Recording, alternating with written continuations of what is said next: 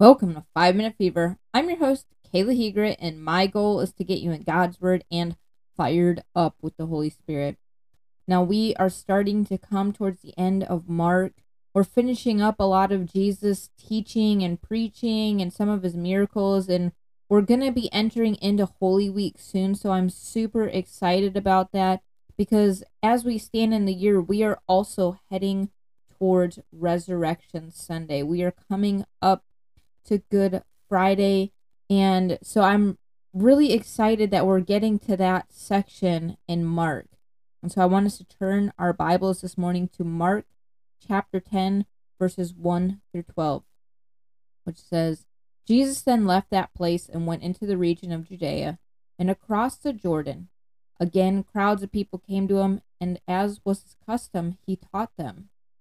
Some Pharisees came and tested him by asking, "Is it lawful for a man to divorce his wife?" "What did Moses command you?" he replied. They said, "Moses permitted a man to write a certificate of divorce and send her away." "It was because of your hearts were hard that Moses wrote you this law," Jesus replied. "But at the beginning of creation, God made them male and female. For this reason, a man will leave his father and mother and be united to his wife, and the two will become one flesh. So they are no longer two, but one flesh. Therefore, what God has joined together, let no one separate." When they were in the house again, the disciples asked Jesus about this. He answered, "Anyone who divorces his wife and marries another woman commits adultery against her. And if she divorces her husband and marries another man, she commits adultery." So this is one of those really hard teachings, and I think this is even hard for us today because divorce is, let's be honest, pretty easy in American culture. For the most part, if you don't want to be married, you don't have to. And in this time, it was quite the same way, especially for men who, as it says, can just write a certificate of divorce and send their wife away. I mean, all they had to do was just be displeased with their wife, and they could send her on her way.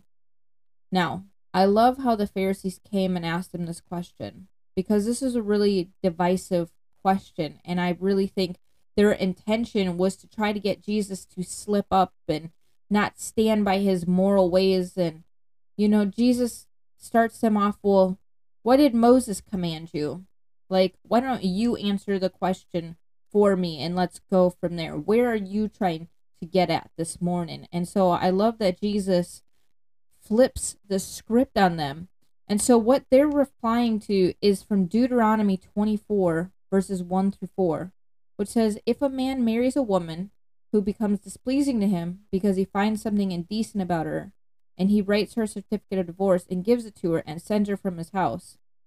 If after she leaves his house, she becomes the wife of another man, and her second husband dislikes her and writes her a certificate of divorce, gives it to her and sends her away from his house, or if he dies, then her first husband, who divorced her, is not allowed to marry her again after she's been defiled. That would be detestable in the eyes of the Lord.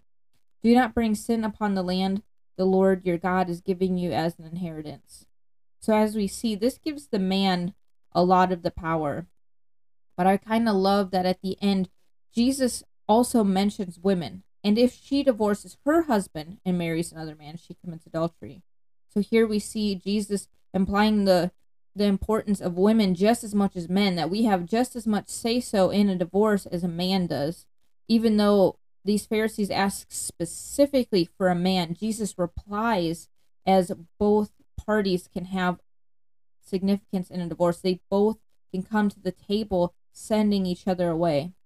Now here's what the thing is that ancient teachers of the law sometimes recognized that some of Moses' laws were written as concessions to human weakness. Civil laws don't necessarily represent God's ideals, and typically they were merely in place to limit human sin.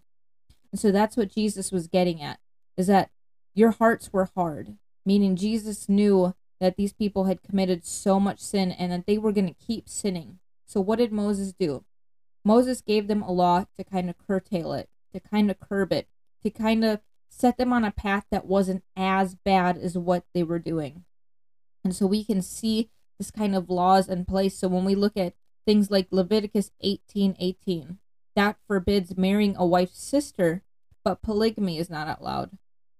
Or if we look at Exodus 21, verses 26 and 27, it limits the abuse of slaves, but again, it does not outlaw slavery.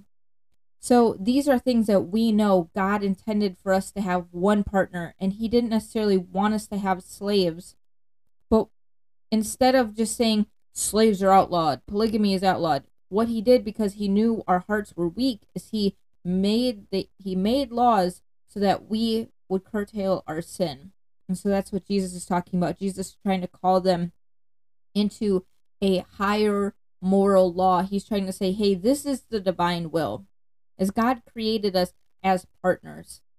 And so that's what it needs to be, is that whoever God puts in place with one another, how dare you separate them? And we should not be separated. So he's putting importance on the unity of marriage. He's saying marriage shouldn't be taken so lightly, that you just marry someone silly-nilly and then divorce them later. But divorce should not be an option even in your mind when you are marrying someone. Divorce should be literally the last thing. It should not even come to the table. So Jesus is really trying to get us to focus on not that we can, because our civil law says we can, but that we should focus on a divine law which says we shouldn't. And so I think we should take that away today, that we should take away that our partners, who we choose for the future and who we're with now, we should see the importance of why God gave them to us, or why God is going to give them to us, and that we should honor that relationship above all else. So would you join me in prayer? Heavenly Father, Lord God, Lord, I thank you that you have come to the custom of teaching us. Lord God, that's what it says in this passage, is that when we have gathered around you, you come with the custom of teaching us. And so, Lord, I thank you for your teaching this morning about divorce, about the importance of marriage and the marital relationship, that it's not something to just throw away, but it's something to honor, that you created and brought us together. So, Lord, I just want to pray that over us today, for all of us married people, that we would see our spouse in a new light, that we would see the seriousness of the commitment we have made.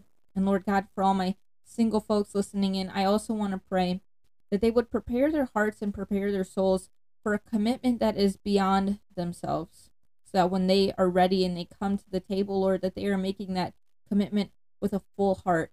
And they are making that knowing that divorce should not be on the table, and that this is a lifelong commitment. Even though we can doesn't necessarily mean that we should. Lord God, I just want to pray all these things in Jesus' name. Amen. Thank you so much for joining me, and I look forward to next time. Please visit my website, 5minutefever.com, so you can subscribe and share to get the next episode, and so we can show people it's possible to get a big word from God without having to spend hours in the Bible.